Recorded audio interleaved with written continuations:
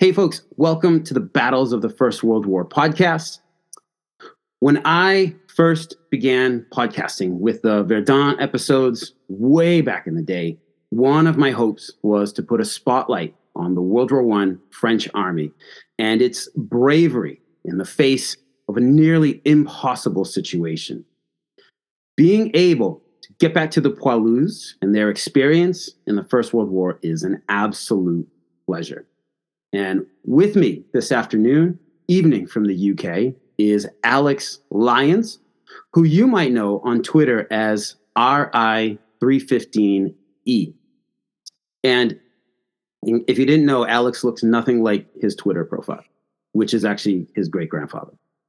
So RI315E stands for, and correct me if I'm wrong, Alex, Régiment d'Infanterie 315e, or the 315th Infantry Regiment. How'd I do there? Pretty good. Cool. So Alex is a fellow member of the Great War Group, run by the power duo Alexandra Churchill and Beth Moore, and he has been, for some time now, tweeting something truly remarkable, the letters of his great-grandfather, a Poilu in the Great War of 1914 to 1918. And it's not just the letters. It's that Alex has been cross-referencing the places and battles mentioned in these letters. It's all on Twitter for now, and it's a really ground-level look into how Frenchmen faced one of their country's darkest episodes. So, Alex, welcome to the podcast, and if you would, please do tell us about yourself.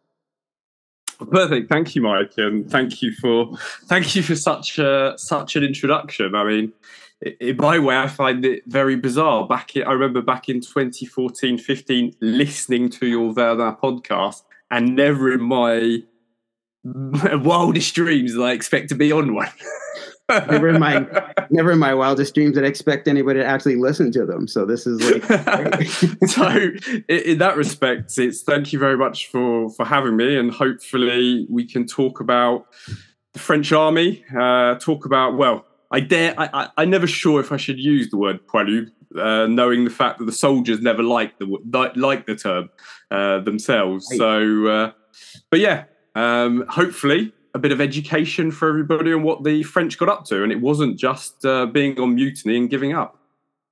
Right. No, there was a lot of when I think of the French army in World War I, I know like here in the U.S. we're colored by the World War II experience and of France surrendering, but very, very different story in World War I. I mean,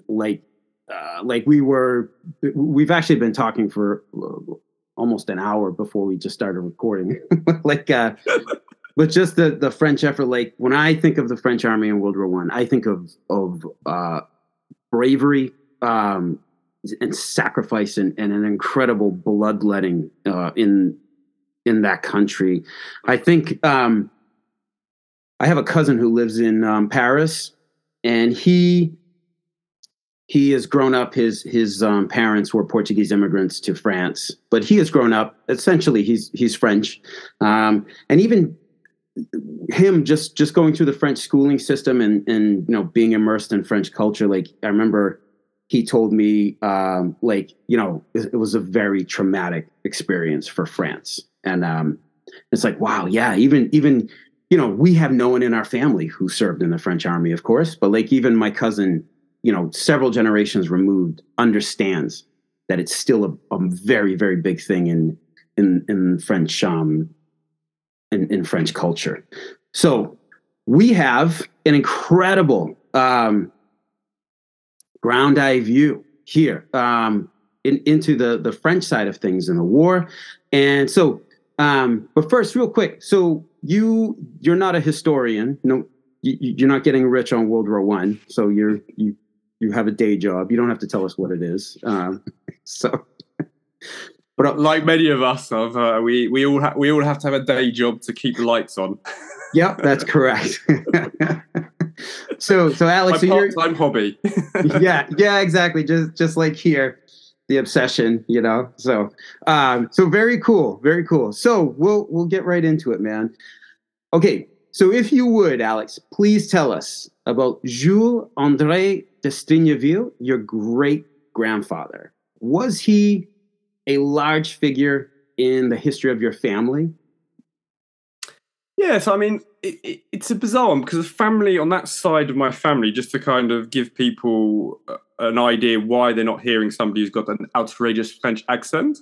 It's my dad. My dad is English, so you can't get more English than him in terms of he grew up in Peckham in London, and people who know London will know that area very well. And my mum is obviously French, and she was born in actually, ironically, was born in Dijon, but lived the majority of her life obviously in Paris.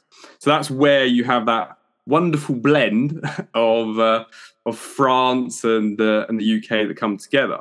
And on my mum's side, it's a very small family. There's not a huge number of kids, grandkids, etc. So when you kind of look at it and go, him as an individual in terms of large in life, in terms of a large part of the family, well, he wasn't particularly large in terms of himself because he was only 1 meter 71. So he was kind of an average height for that kind of for that period. But as an individual, what's been great is my mum knew him. So in that sense, it gives me an amazing character reference throughout all of this. Oh, and man. To be fair, another part which is really important in all of this is knowing the individual. When you're reading these letters, reading postcards, is understanding, is this an individual who may like to exaggerate things? Is this somebody who is a very gregarious individual? No. From speaking with my mum, he was very much a quiet person, but a very gentle, kind man. And I think that's important. But also when you look at his background as well, he was also a police officer. So as a police officer, it gives you an idea this person is very straight-laced and is not going to be somebody who's going to be making things up in letters. As we all know, when you read when you read any diaries and letters, some people may like to exaggerate things, but we can be pretty sure. And also, I have the ability, obviously, to cross-reference with regimental journals. So when he says something, I can actually also see if it is true as well. He's pretty much bang on most of the time. So as an individual, very quiet.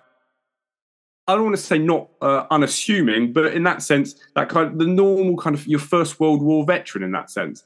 From what my mum has told me as well, he's not somebody who'd talk about the war either. Like many of the veterans, he would from time to time around Christmas after a couple of drinks, but that's about it.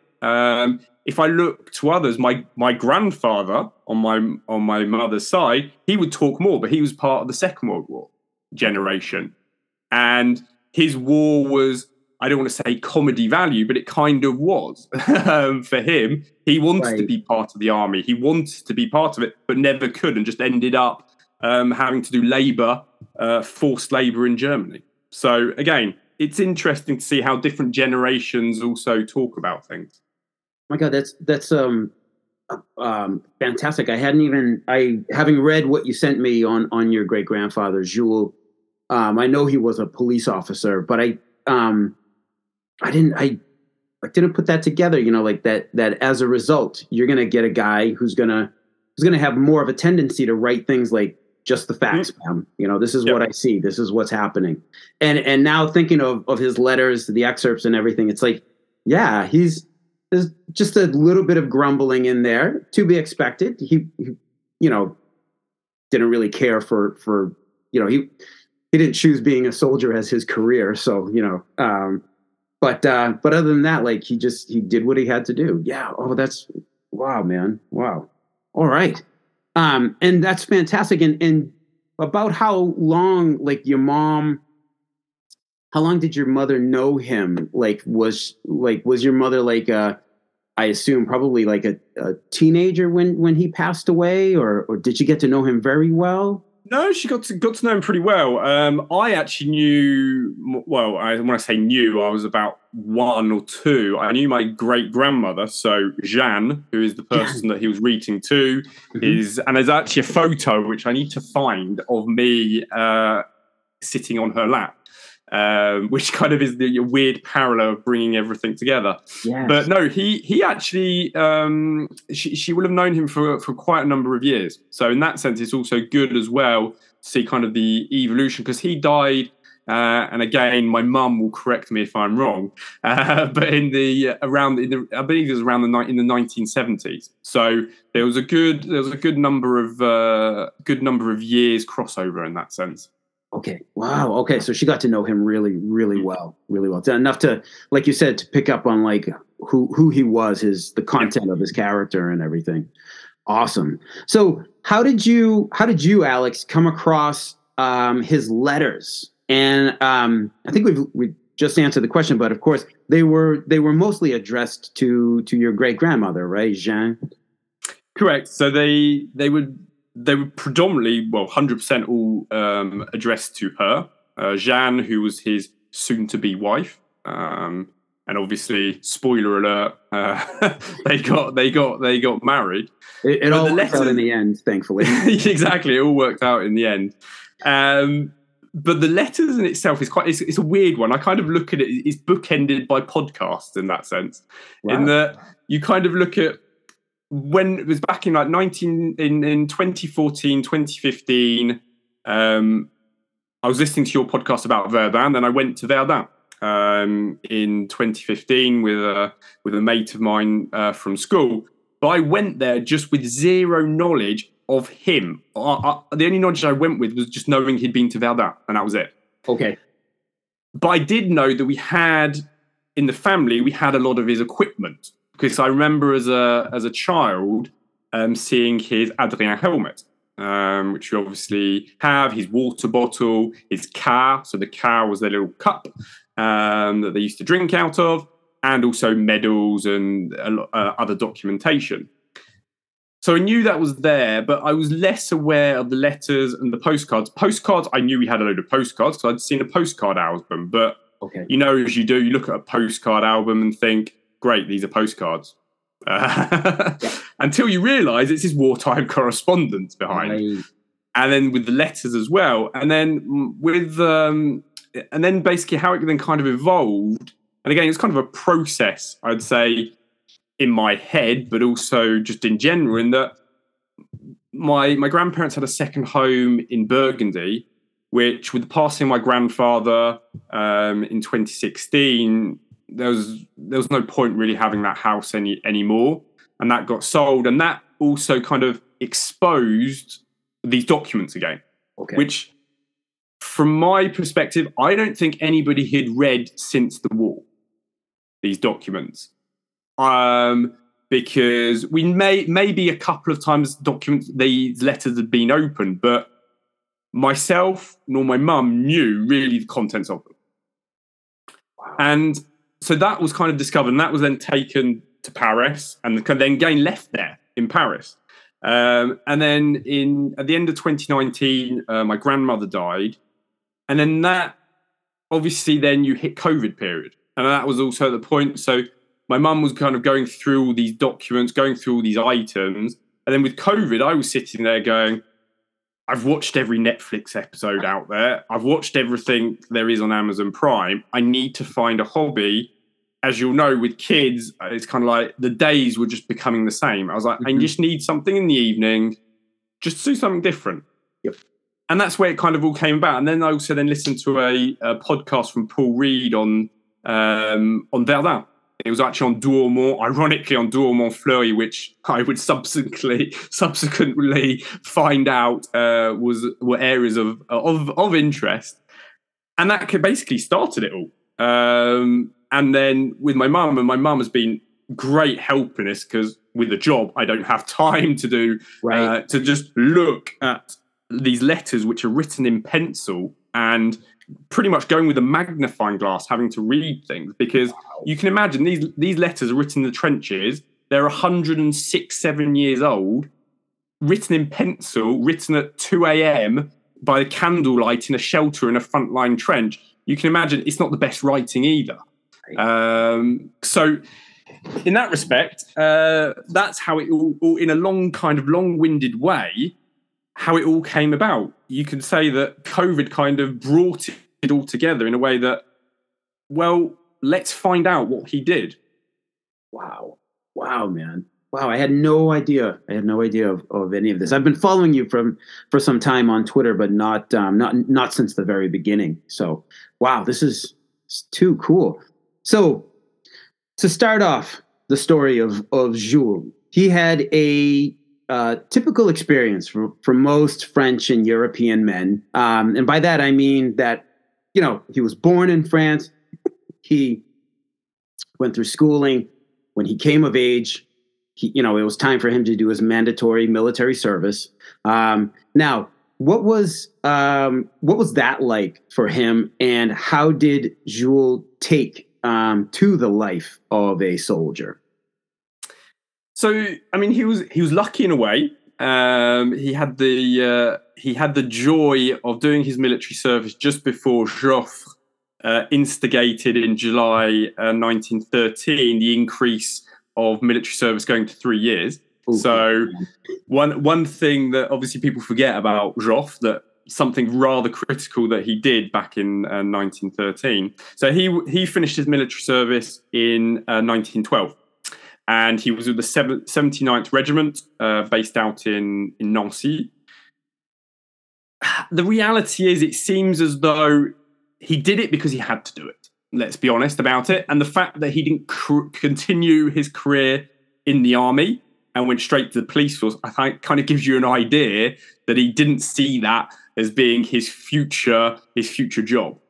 There's also very interesting in a lot of his letters, especially when he's going through his training, his remobilization, he talks a lot about how those days back in the caserne, how they were so dull and how it's now dull again, having to go through all of this again. I remember, I believe in one of the letters he writes about how he was, he remembered counting the hours in his first enlistment of, waiting until he could be done so he could get back to his life, Literally counting down the days until he would be done. Little did he know that 3 years later he would be back in the, I was about to say the same uniform, but he definitely wasn't in the same uniform. But that's a story for later. Right. And now, so if you folks are out there listening, okay, so Jules finishes his first initial compulsory military service in 1912, correct? Was correct, yes. Okay, so 1912. So he doesn't 3 years later, as Alex just said. So we're talking 1915 now. Of course, we know World War I began the year prior. So this leads to my next point here, which was Jules wasn't part of that initial mobilization in August of 1914. And why was that? We've actually already mentioned why, but we'll tie it all together now. Yeah, so obviously 1914, you obviously get the mobilization. I mean, it swelled the ranks to, it was around 2.9 million. So in that sense, it did what it needed to do, the mobilization. But at the same time, it was a mobilization of let's get as many people as possible mobilized, which would create a problem down the line. On the policing side, there was at least a thought, which was the correct thought to do, to go, it's maybe not a good idea if we go and send all of our police officers to the front and then we're left with nobody left to actually police the streets. Yep. So that's the reason why he got an exemption for the first year, in that he wasn't part of that initial mobilization, and why he then got mobilized in August 1915. All right. So that actually, who knows, like these small little events, probably led to his, to his long-term survival. There's a huge number of those where just even reading letters, there's small details, even moving 10 meters one way or the other, right, which would have meant life or death. Right. So many stories like that. Okay, so now, and this is one that I kind of can't wait to hear your answer on this one. So So Jules is called up in 1915, and eventually he's assigned to the 315th Infantry. So that's where, Alex gets his Twitter handle, RI315E. So the 315th Infantry Regiment was a reserve regiment, but it was, I use the word tied for lack of a better word. It was tied to an active regiment in the French army, the 115th Infantry. So, Alex, if you could you explain how that whole system worked?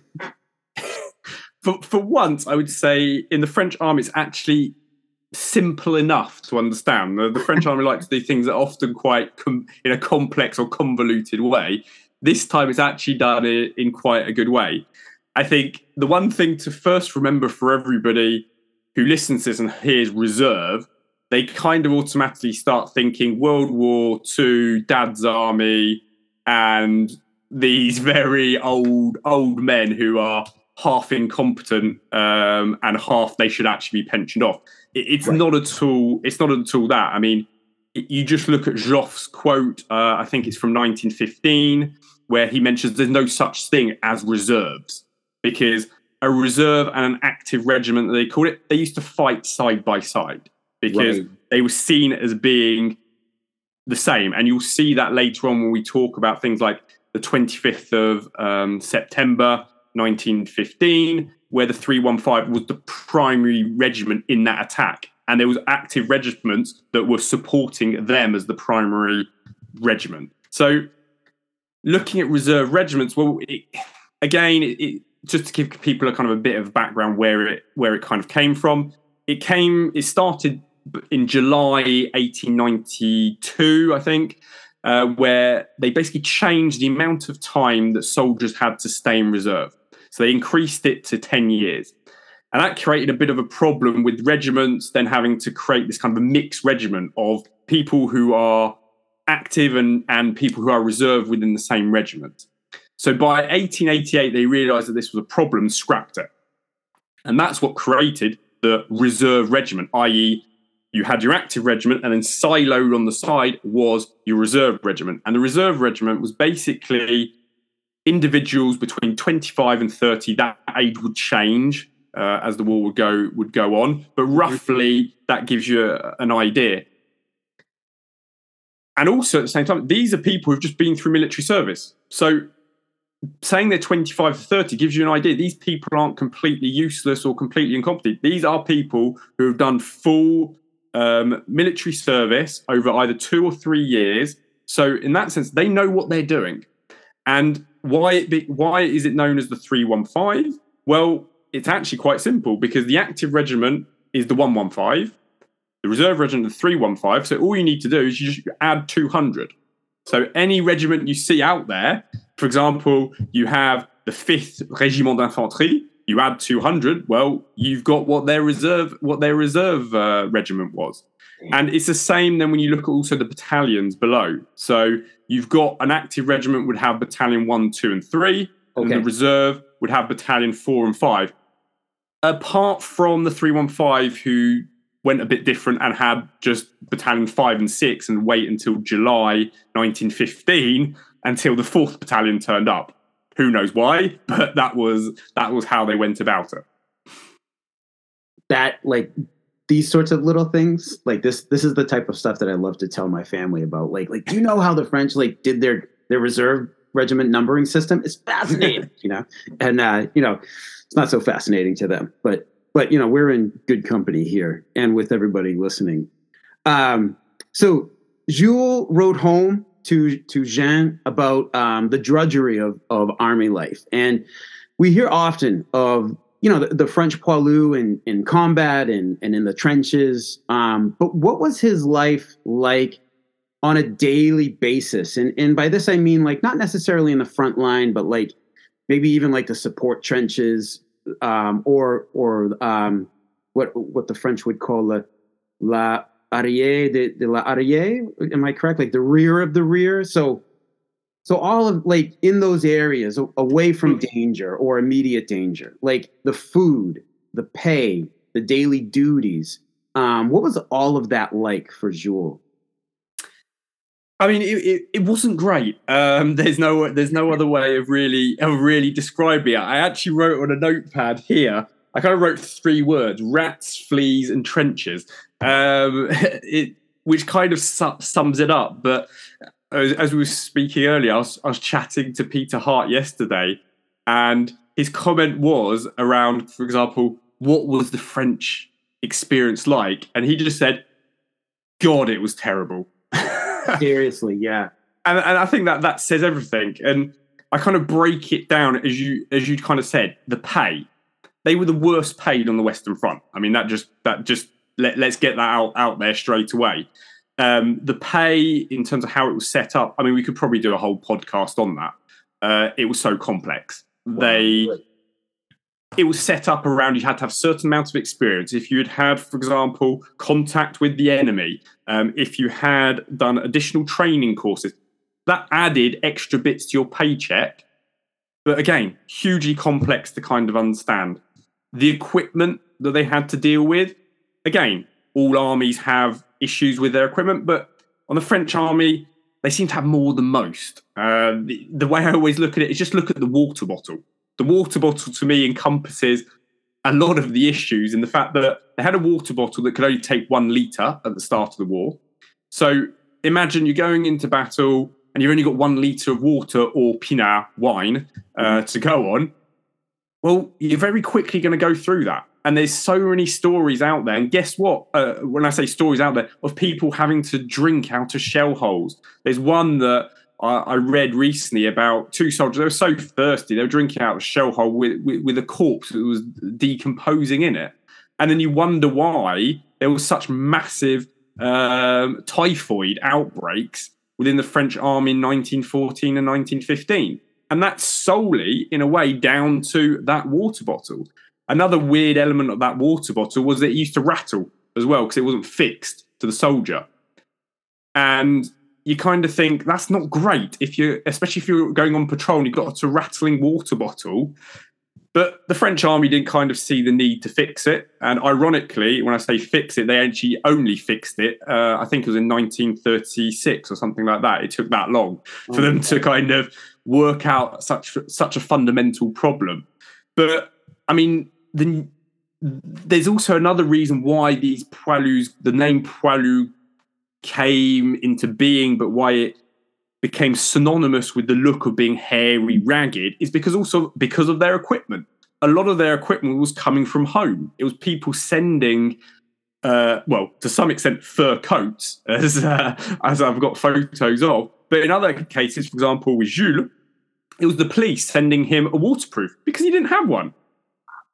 So when you're doing a watch and you're out there in the pouring rain, well, you're just getting soaked. Well, it would be great to have a waterproof. Didn't have one. So it was the police that would provide that with him. Socks, they didn't have enough socks. He got to the point where he's walking around with newspaper. He's using newspaper as socks because he didn't have any socks left.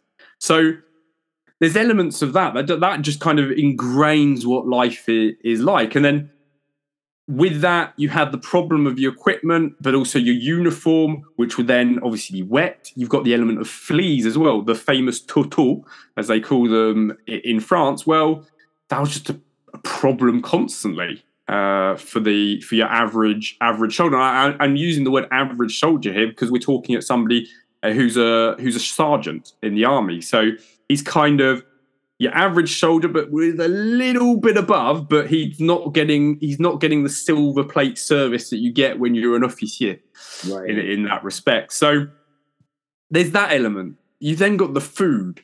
The food, everyone who says France, they think straight away food. It's going to be great. It's going to be amazing. No. Wow. This was you surprising. Think France. Yeah, you think France, you think bread. You think the baguette. Well, France, during the war, they had the famous pain de guerre, so war bread. It sounds nasty. It was nasty. There's a quote from l'Illustration newspaper, where it says, "We ate the bread, but sometimes we broke a tooth on it." I mean, that kind of gives you an idea of the quality, and it got nicknamed by the soldiers pain de galère, the bread of nightmares. which I think says everything. So that's just your bread. They didn't even have any wine at the start. So at the start, there's no wine rations. That only came late in 1914. Wine rations were provided to them. And then when you're actually in battle, you want to at least have something to eat. And when you look at, for example, when he's in Verdun, places like that, they've got nothing to eat. They're living off bits of chocolate and sardine cans. Yep. And that's pretty much it. And then when food does arrive, it's arriving in bags which were previously hauling soil. So guess what? Their food is covered in soil. Yep. I mean, it's not really very appetizing in that respect. No, and then it seems like an afterthought of like, oh yeah, I guess we have to feed these soldiers too, right? You know, like correct. And you have got the element they have popots. So these popots, which are these mobile kitchens, but in places, for example, like Verdun, a popot, you had to go 5 kilometers maybe. And in Verdun, in an artillery battle, the last thing you want to be doing is exposing yourself and walking off to go and get some hot food. So it was completely useless in that sense. And another element that comes across in every letter from soldiers is the monotonous routine. The monotonous routine of being in the front lines, but in the reserve lines, being at rest. It's just the constantly doing the same thing over and over and over again. It even gets to the point where when they do have days off, they don't even know what to do. And actually they find it a bit depressing in that sense because it gives them too much time to think about their lives and what's happening at that time. And you think about the monotonous routine. So the one thing, what do you have to look forward to? Well, you've got to look forward to your leave. But even that was complex and also it's completely unjust in how it was set up. It was only after the Chemin des Dames and Pétain coming on board that he changed the pay, he changed the leave, because leave previously, if you were single and you didn't have any kids, put it this way, you weren't going to be going on leave anytime soon. And wow, leave was basically done by the whim of your company commander. He could decide to shut it down for no reason at times, because I've got letters where there's no real reason why leave would be stopped. And for some reason, it has been stopped. And even he gets exasperated by this, going, leave us stop again. We don't know why. Now, Alex, was this you just mentioned that, like, hey, if you're a single soldier, no family, like you're not getting leave. Was this I guess I'm going to ask this dumb question. Was this an official policy, or was it just one of like it was not an official policy, but it's just like this is how it's done? No, there was an official policy which was hierarchy. It was done with a hierarchy. Okay. So it was done by your amount of experience. So how many years you had been in the army. But then you had, for example, if you were married, if, for example, you had kids, and all of that, it would blend into this hierarchy, but no one was really too sure which one was the priority. And that would change by whoever actually was leading your company or your battalion. But there was something that he wrote in the letter around his leave periods, and this was at the tail end of 1915, where he writes that we should be having 3 leave periods of 7 days a year. Wow. But he writes, at the moment, there is one person leaving every 5 days. So if you do the maths on that in a company with around 200 to 250 people, put it this way, you're going to be waiting a while to get your leave. Right. Oh man, that's awful. And to be left to the whims of your local commanders. And I've read that, I think it was in Alistair Horn's book on Verdun, originally published in the 1960s, that at the beginning of the war, the French army suffered, horrific losses of trained officers. So they rapidly promoted a lot of non-commissioned officers, which is that in French is that the sous-officier, the non, like the sergeants. Yes, so so you have like your what you would call your rank and file, And then you've got sous-officier, and then so your sergeant up to, and I believe, and again, correct me if I'm wrong, I believe it's lieutenant and sous-lieutenant. And then after that, when you hit capitaine, that's when you become officier. It could be, the gap could be a bit different. I'd actually need to relook at my my spreadsheet where I've got it all mapped out.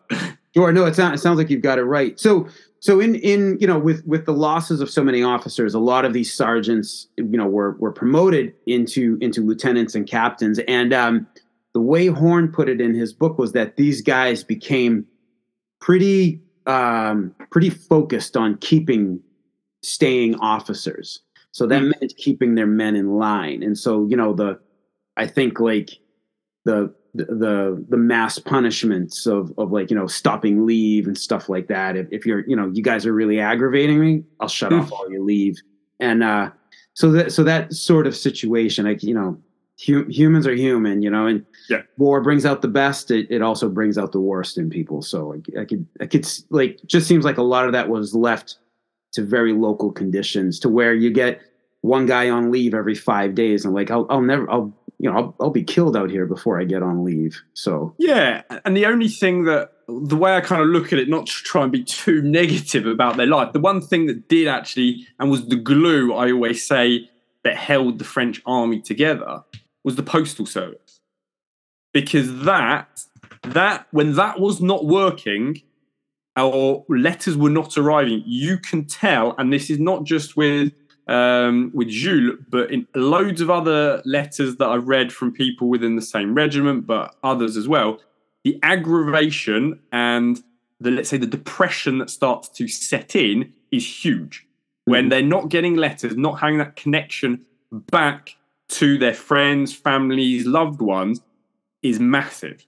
And that, I always say, if it wasn't for a postal service, and the postal service, to be fair, stepped up massively in France. I've been reading a lot about it recently, and in 1914, so in the early parts of the war, there was 60,000 letters that were going a day in 1914. By the time you hit, and I think it was April 1915, there was 250,000 letters that were going daily. Wow. That's like a 400% increase. Right. And then I think it was on the 30th of December 1915, the French Postal Service handled 5.2 million letters in one day. Stunning. Wow. So you can see how it's gone from this low level. And at the start of the war, the Postal Service, it was breaking. It was falling apart. And it was only because of the reforms by Marty in 1915 that it regained that, well, number one, legitimacy, because soldiers would kind of go, if I send a letter, I am going to get it, and I'm going to receive it within a decent time period. And then you can see that it becomes the glue. It is the glue that holds an army together. You don't have that, morale goes south very quickly.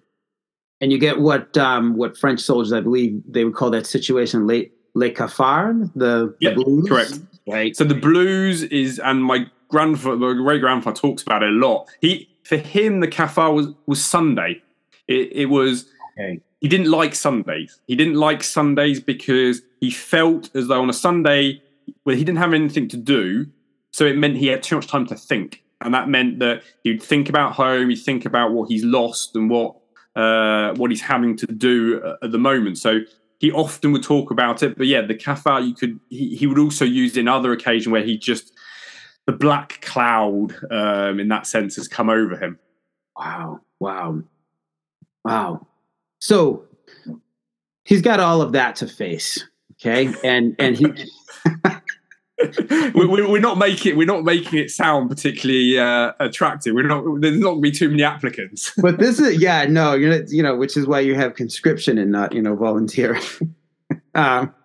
So we haven't even gotten to the front line yet, but now here we go. So Jules joins the 4th Battalion of the 315th Regiment after it is, for all intents and purposes, shattered on the battlefield in the September 1915. And this was the second Battle of the Champagne, according to the French, right? Yep. So I was looking up on Google Maps Alberive, and man, I was like, bloody hell, man! I was just east of there this past summer. I was at Blancmont and Navarone Farm in that area. And, so I was like, I wish I'd known. I would have, I could have just gone like 10 minutes and probably would have visited this area. But what happened to the 315th at the Second Battle of Champagne? Well, what happened? I mean, it got pulverized. There's no real other way of kind of looking at it. Just to kind of like cycle back to what you were saying, the second Champagne is interesting because actually Auberive was on the extremity of it. So It was a 25-kilometer front from Auberive to Ville-sur-Tourbet, which ironically are all places he would go to. So you got that 25-kilometer front. Started obviously on the 25th of September 1915, and it went on, let's say, to the 6th of October, but let's be honest, it kind of petered out very quickly. It's all part of Joffre's big offensive, and the land itself, in terms of the terrain, it was actually the Castelnau that kind of decided this is where we're going to go. This is prime terrain to attack. But being obviously on the extremity in Auberive, whenever you look at any maps of Second Champagne, Auberive is kind of this little thing stuck on the left. Okay. And everyone's kind of like, well, nothing happened here. Which is not really the case. Right. Because you had, just for the 315, the number of casualties just on one day, 1,460 estimated casualties. Of that, around about 492 dead. My God. In one day. When you take into account that it was about 1,800 soldiers that attacked, that's not pretty good ratio. That's not where you really want to be. The 4th Battalion, they accrued around about 700 casualties.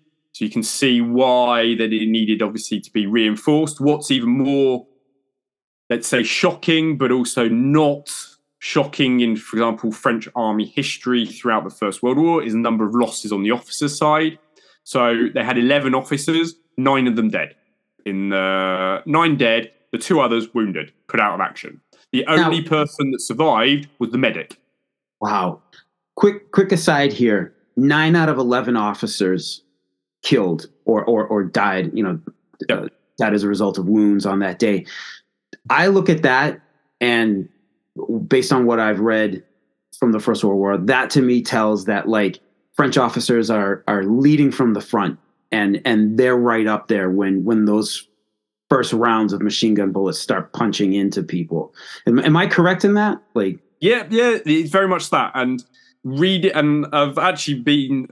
You missed out on going to Auberive, but I went to Auberive this August, and actually it's a fascinating place because it's a farmer's field now. The front line, well, the French front line, the German front line, and no man's land. And because we don't have too much on the technology side for the French battlefield, you don't have things like linesmen or digitalized trench maps on the French side of the battlefield. Hopefully that's going to change soon. I have to go with an old trench map and try and superimpose it on Google Maps. Yep, I've done that. I managed to find where the front lines were and go into no man's land, and it is full of detritus still. And this is a farmer's field, so he's obviously ploughing it, but the amount of metal and shrapnel in the field is unbelievable. But again, it's because it's unknown. Nobody's been there. It's not been picked like in Ypres or the Somme and places like that. But going back to kind of the officer side, yes, they're very much at the forefront. The regimental commander of the 315, he was part of the second wave. He was. So he wasn't sitting back in his poste de commandement, in his PC. He was in the second wave going forward. The 4th Battalion captain, he was in the wave. He died very early on. The 5th Battalion, he was severely wounded very early on. The officers are at the front, leading from the front. It's the French élan. the offensive. It's all about being there at the front, showing the example. And again, ironically, the phrase that they will use for obviously when they will shoot people later on, well, not later on the wall because they did it in 14, 15, 16, 17, pour l'exemple, for the example. The example. It's all about the example for everything on the French army. But the 25th, the 315, actually, they did rather well. They got in, like the story throughout the second Champagne offensive, they very quickly got into the front line. So they were very quickly into the front line. They even managed to get in very close to the second line. But again, barbed wire was not cut when they arrived there. And they then got stuck in a kind of a no man's land. And unfortunately, their support on their left and their right from two active regiments, the 102nd and the 103rd, was, in my line of work in software, I would call suboptimal. They kind of left them a little bit exposed. Right. Wow, man.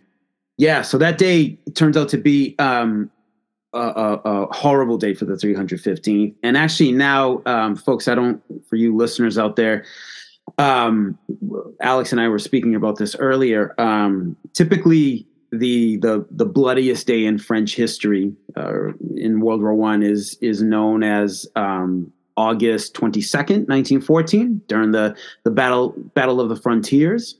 But there's been talk that's actually may be the 25th of September in 1915 during these massive battles, because there was the Champagne offensive. The French launched another attack in the Artois region.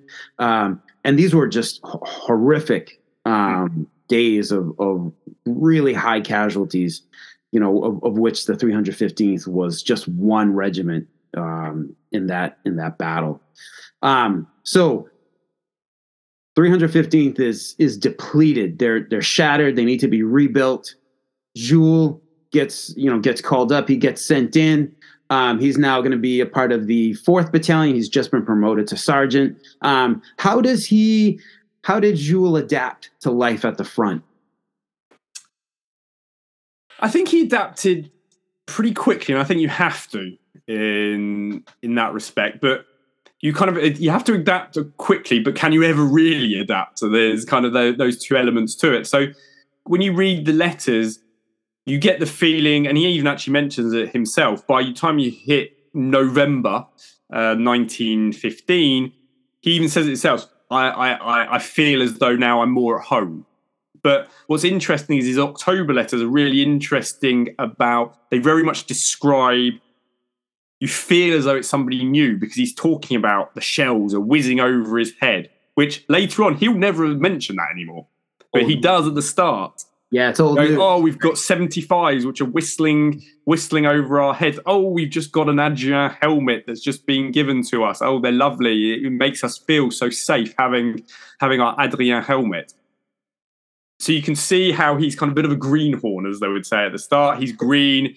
As the French, they got a specific phrase. I can't remember how they called the bleuet, which obviously the bleuet also is used as the poppy in France, but that's how they would call your younger soldiers. I wouldn't classify Jules as being a pépère. Pépère is what they used for your older soldier, but ironically also used later on in the war for quiet sectors. So I hope I'm going to a pépère sector, which would mean a nice, quiet and relaxed sector. Oh, okay, like where the old folks would go hang out, right? Yeah. So that's also something fascinating. The language used in the French army during that time. When you're reading letters and you read, the Germans are throwing saucepans at us, you're like, sorry, what? The Germans there are marmites coming at us. And marmite in French, if you translate it from French, means saucepan. But actually, during the war, it was actually used for heavy caliber shells. So there's loads of things like this where you can be going, somebody's throwing saucepans at us and I'm eating monkey. Because bully beef in French was singe. So you can read things and go, wow, what is going on here? So in terms of the adapting to it, I think he probably had to adapt also to the language as well, because again, your language when you're in your caserne and in reserve and at the front, obviously rather different. But as I said at the start, did you really ever adapt to really being there? And I mean, the example I always use is from the 25th of December, 1915, and it's a letter that's written in the early morning, but this happened at 1 a.m. So 1 a.m. Christmas Day, where he arrives back to his shelter and the lieutenant wants to see him. And he writes that he's just walking away from his shelter, and as he takes no more than 100 paces away, a German 105 shell hits and destroys his shelter. And that kind of just brings the reality of what the war is, but really, can you really ever adapt to that type of situation? No, not really. It's just so random, Yeah. It's so out of almost out of anyone's control once that shell leaves the tube, So wow. Can we do a quick aside here? So because I want to talk about French soldiers' names, because Alex, I hope you don't mind me sharing. You have a working manuscript of your great grandfather's experiences, and in it you break down the names. So up until like yesterday, I labored under the delusion that French soldiers were just called poilus, right? Like, and that's what they. And I knew about the term biffin, the rag pickers. Yep. Okay, but I thought, oh yeah, they would say, hey, I was a poilu. But it turns out Poilu was more used like in the newspapers, like our glorious Poilus are at the front. They actually had a whole bunch of other names for them. So would you mind just telling us a few of those? Like there's one, especially for the young soldiers that I really liked. And I don't know if I can do the pronunciation justice. So yes, you've got a lot of them, and again, a lot of this comes actually David O'Mara, who obviously sadly died earlier this year, and who was obviously a great help to many of us out there. He wrote a lot about this in one of his books, I think it was his second book on the Somme, in terms of the French on the Somme. And as you said, the word poilu is weird because it's got, where does it come from? It means hair in French, but because in French, hair has always been associated with bravery. There's the element of also les trois poils from a French, I believe, if I'm correct, it was from a Molière play. You've also got the element, if you go further back and you want to look at Napoleonic times, you've got the grognards, who are these hairy soldiers. Again, it's the element of hair, which kind of follows the whole trend. And then you've got all these other weird and wonderful names. So you've got your biffin, known as kind of your rag picker. You've got the pitou for the, or pew pew, as the young soldiers. It's like these weird terms. And what I find great is how they address themselves, because a lot of them hated the word poilu. They thought it was actually derogatory. It made them sound like animals, etc. Interesting. Themselves, they love. Again, it's like any army. It's like any work environment in that sense. They had a bit of camaraderie in terms of how they called themselves. A bit of also sarcasm as well. Mm-hmm. So they would often call themselves les bonhommes, so the lads. They'd also, ironically, call themselves the PCDFs. So that means les pauvres cons du front, which is the poor bastards of the front. And honestly, sitting here and obviously be able to speak French and knowing how the French would talk about and imagining these things, I can just imagine them saying that, just sitting there going, nous les pauvres cons, on est toujours ici. And you can just imagine it there whilst they're just sitting there, just groaning and just mulling over what has become of their lives. Yes. So it's fascinating. Yeah. Oh my God, that was such an eye-opening thing. And again, it's like it's another like window into this world that like so many of us in the English-speaking world, like we don't have, unless someone like yourself opens it for us, like, so really appreciate that. Thank you so much. Pew pew. Like, I'm never like because it always sounds like a little like cap gun too, like a little kid. So I think that's probably where it's come from. Again, with all of these, anything that you have in terms of, I've actually got a book somewhere on the shelf here, which literally is about this thick, which is where all of these terminologies have come from. But nobody can also agree at times. There's multiple different reasons why. For example, why Singe was called Singe. There's about 3 or 4 different reasons. It seems like the most obvious one was the fact that soldiers, when they were out in Africa, they were seeing the locals eating this meat, which was monkey meat. And when they were then seeing their first tinned meat, they were like, well, this looks like the monkey meat we saw them eating. That's where it came from. So yeah, it's bizarre. It's bizarre, all these weird terms. You can imagine how, if we were parachuted in there now, we would sit there and go, what are these people talking about? Right, it's a whole other world. Yeah. And it would take you a while to pick up. Yeah, definitely. So Jules, where else did he serve? He was at Alberive. He was at Vieux-sur-Tourbe in the Champagne front. But he served in other places, notably Verdun as well. So we've got Champagne, Verdun. Where else did he serve? And at one point he's wounded, and then this is a lot of questions, man. So I apologize, but like, once he's wounded, does he go back to the front, or was his wound of such a nature that he was finished with the war? Yeah, so he basically did a sightseeing tour of all the big names of the French army during the First World War. The one which I said, he missed. Well, I want to say missed out on, but didn't go to. But there was a lot of rumours they were going to be going to. There was the Somme, which he never went to. But he started off with Auberive, so he did a couple of months. Well, just a month in Auberive, and then after that, they got shifted down the front, literally to the other end of the offensive, out to Ville-sur-Tourbe, which was a quiet enough area, but horrendous in the fact that it was basically a marsh. It was very swampy. The weather was awful whilst they were there. I mean, you've seen some of the photos that I've posted with them wearing their waders in knee-high water. There's rats everywhere. You've got trenches which are constantly collapsing on themselves because of the weather. So not particularly where you want to be going on holiday anytime soon. And then after that, they shift a little bit further back down the other side. They go to a place called Mézincourt, but it still has the same characteristics of being rather swampy. So they spend most of end of 1915 and up until April 1916 in these very swampy, not particularly nice areas to be serving. Then after that, they move back to Tourbe again. So you're kind of rotating all in this same area.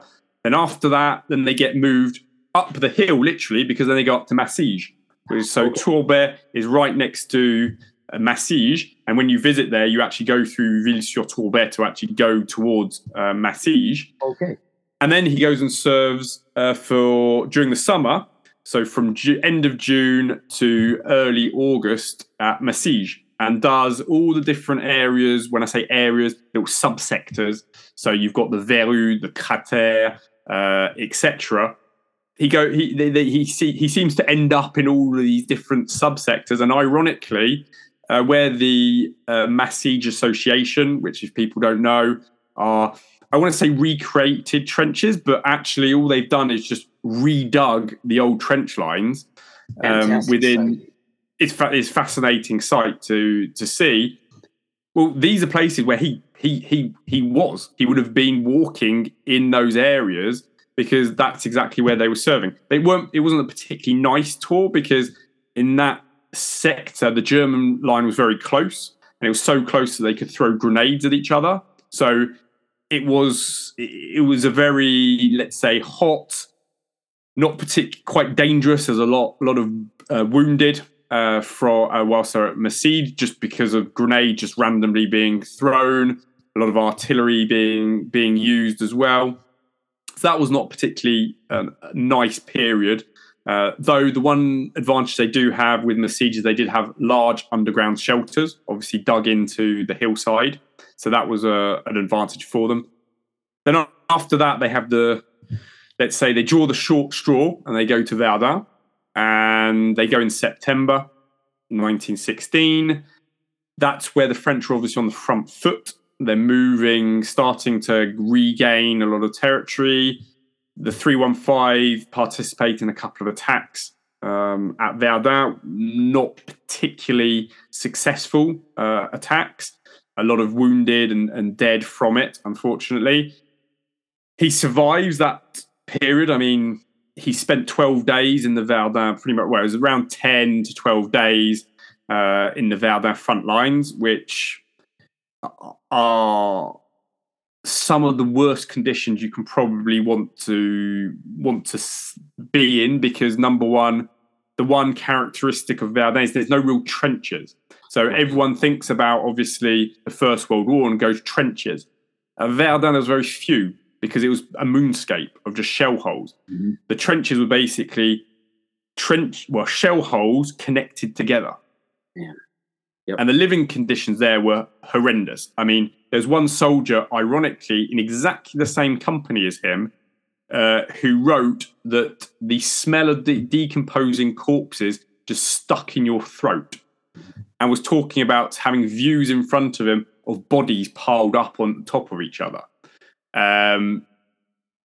It's not. You can tell by him as an individual, by the time he's finishing, coming to the end of his time at Verdun, after those 10, 12 days, even he, as a police officer, and very kind of restrained, is basically going, we need to get out of here, and just need to get out of here in one piece, because we've been losing so many people. Then after that, they go to they have another rest period. Then they get the joy of being told they're going back to Verdun again for a second tour.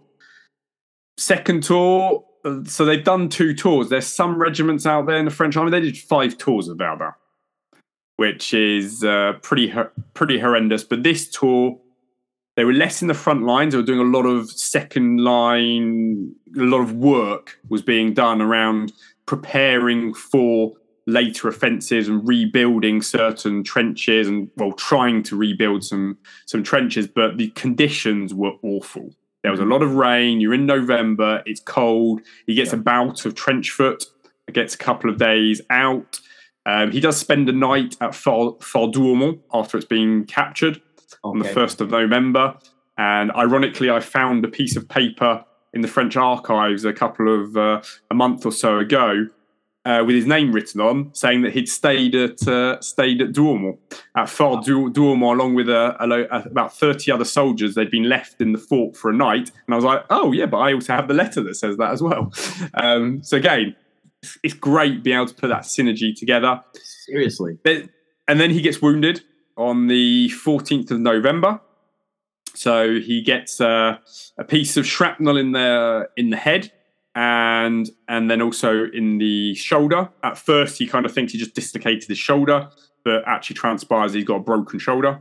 And then the head, he's got a head wound from it, but that's not obviously the most serious. The more serious is the broken shoulder, and then gets carted off to hospital and has a good couple of months away from the front to recuperate.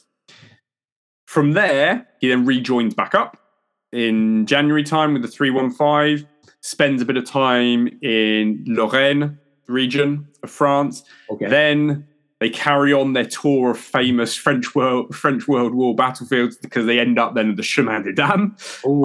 They end up there after the offensive. So in that sense, small blessing, but again, not a great sector to be in. Huge amount of shelling, huge amounts of people constantly being wounded. It's a theme that you get lots of wounded, just wounded, because of just 1916, 1915, even 17. These are artillery. There's so much artillery being used, and the shrapnel. These are just out there to kill people. I mean, you can see a piece just over my shoulder. Yes. Yep. That's actually from Verdun. Is it really? Yes, a piece of a 75, wow. which is, you can see it's kind of half smashed 75 casing. And so then they're in Chemin des Dames. So they stay there around Ostel, Soupir, all these names which people are familiar with when you read up on the Chemin des Dames. And then after that, the regiment gets dissolved on the 5th of December. For him, he then gets carted off to a new regiment. So he then goes to the 204. He then gets gassed in 1918 at Guny. So he gets gassed in August. He then has a period of convalescence. Then he ends up in the 6th Regiment in October 1918. Then earns a citation on the Canal de Sambre in November 1918. On the night of the 4th and the 5th, he actually gets a divisional citation for preventing a bridge from being blown up by the Germans, which is his second citation of the war. But because it's a divisional one, he gets himself a Silver Star on his Croix de Guerre. Wow. So for a man who, again, as we mentioned earlier, military was not his thing. He did what he had to do. But again, showing he did what he had to do, like he did his job and even went above and beyond, And that's exactly it. In the letters, he says often, I'm not here for medals. I'm not here for promotion. I'm just here to do my job. And I think one of the most eye-opening letters in a way is his one just before he goes to the front, where it dawns on you that he knows that this is potentially the last letter he writes because he's going to the front. Yeah. But also it's very realistic in the fact that he's going, you know what, I'm here. I'm here to do my duty. This is our duty. This is what we have to do. I'm going to go and do it. And to think at 26, would I have been able to write that at 26? Probably not. No, I don't think I would either. I can't look back very fondly on myself at 26. Like, there's a fair amount of selfishness in there. So you mentioned that, and this kind of like went right into my second to last question here, was talking about the 315th being dissolved in December of 1917. Jules gets shipped off to the 204th Regiment at first. So did he go alone, or did like just a bunch of the 315th guys go with him?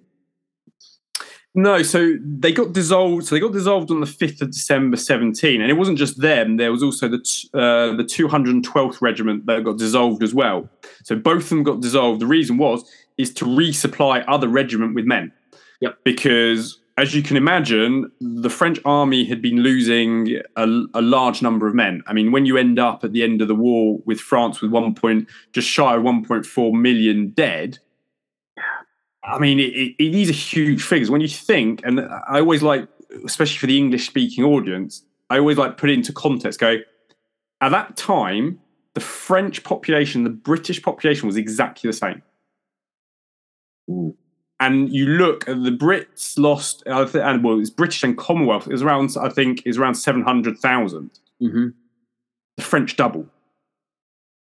And that's why I always say to people, you need to understand that to then understand what happened to France later on with the Second World War. You can understand when your country has gone through so much into the loss of manpower, why something like the Maginot Line makes sense to a country like that.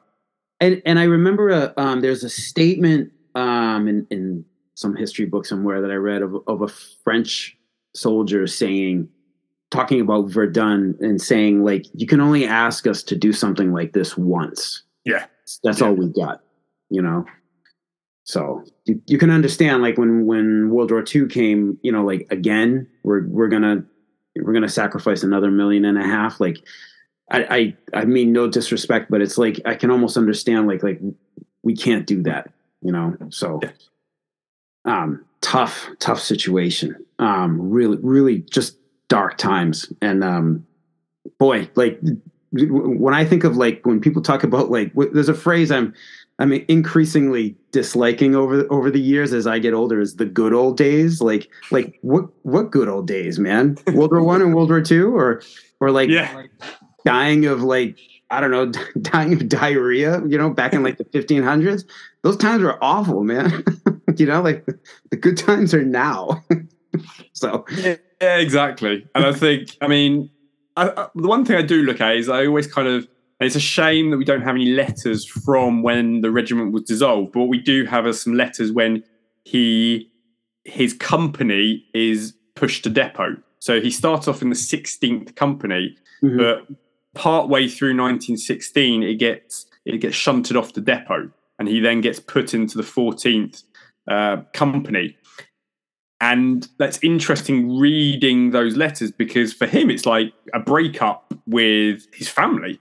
He's like, I'm losing my comrades. I'm losing my commanding officers who I get on well with.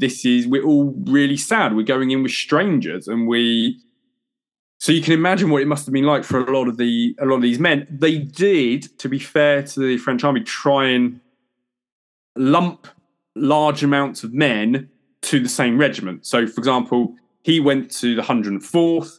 There's a lot of other men. When I say a lot of others, there's around about 550 men went to the 204th. Then there was around 600 odd that went to the 289th. And then you got the 246th, who picked up around 350. So they weren't just throwing men, just one man to a regiment. They tried to at least push a sizable number into these new. When I say new, pushing them into reinforce these other regiments. Wow. So Jules survives, and then just did he go back to being a police officer and married, had children? So pretty much that he survived. So he literally just swaps his Adrien helmet for a kippy in that respect, and so he survived. Interestingly, I have in a couple of documents I've seen that he got injured on the 12th of November 1918. Really? Okay.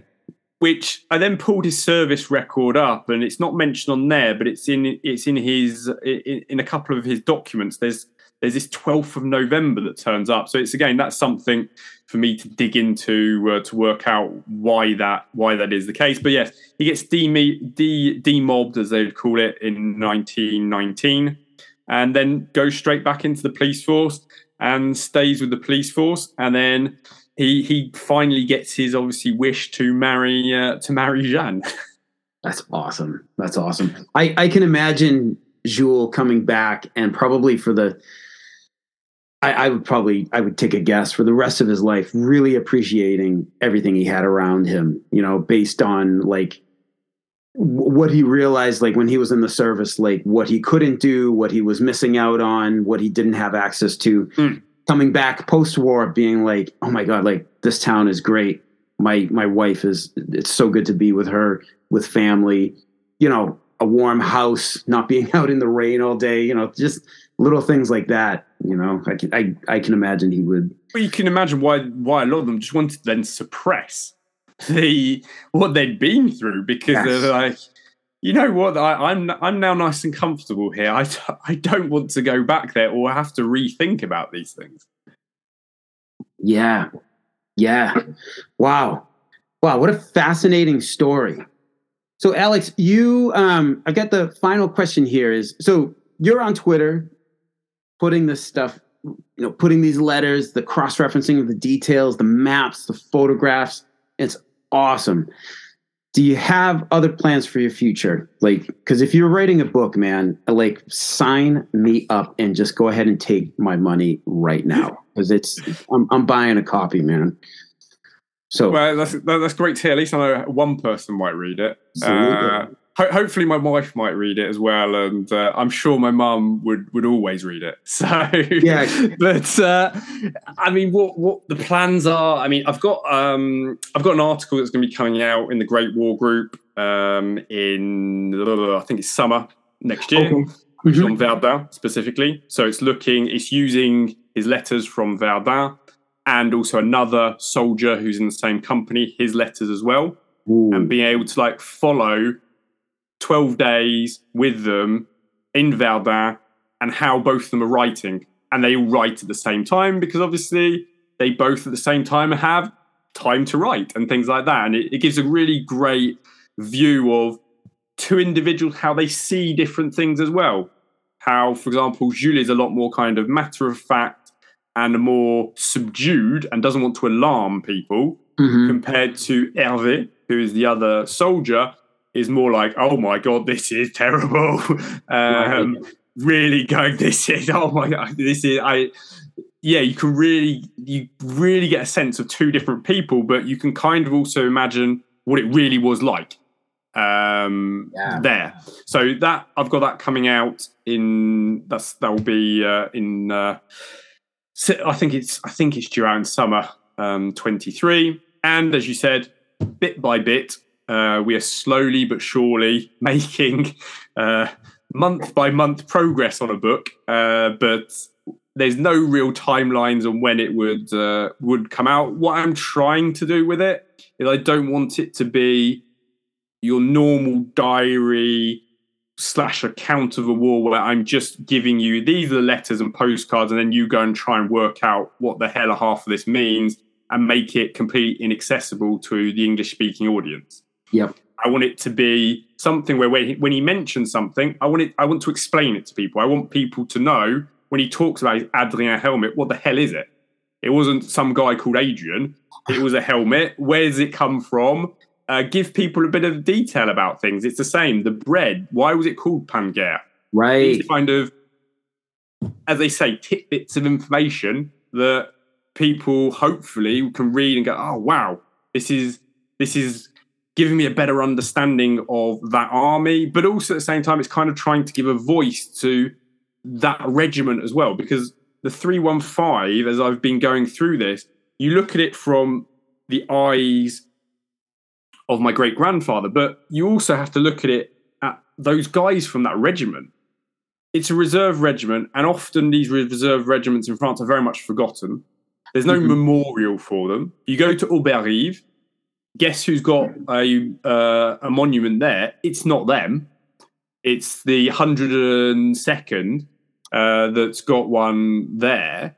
So it's one of these where it's also trying to give a kind of a voice, but also tell their story in that respects as well. Because I think it's a shame if I was them and you go through something like this, I'd want people to kind of know the hell that we've been through and at least have a voice at some point. So I'm kind of like, I feel as though I'm in a position to be able to give them that voice, and why not?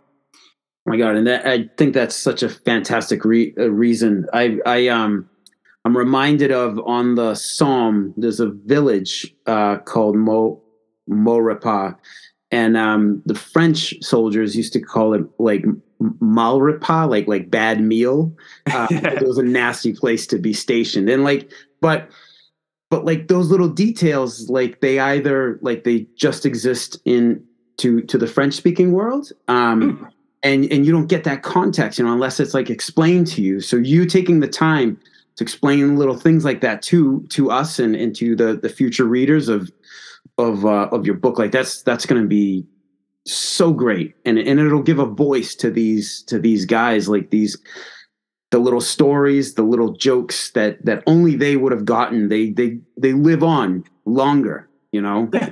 So and there's great little stories that come out from just reading these things. I mean, one funny one that I was reading is when they're in Tourbet was around the Germans start putting placards in no man's land, and they're writing all these things. Oh, the war's lost, and then one of them is a caricature of a French cockerel that's got a ball and chain round his neck, and then you read this, and then you read in the regimental diary where there was a placard. It was then swiftly removed by the 315 regiment, and you kind of sit there and go, I wonder who went out, who either threw a couple of grenades or took pot shots at it, or actually physically went out there and hauled it down.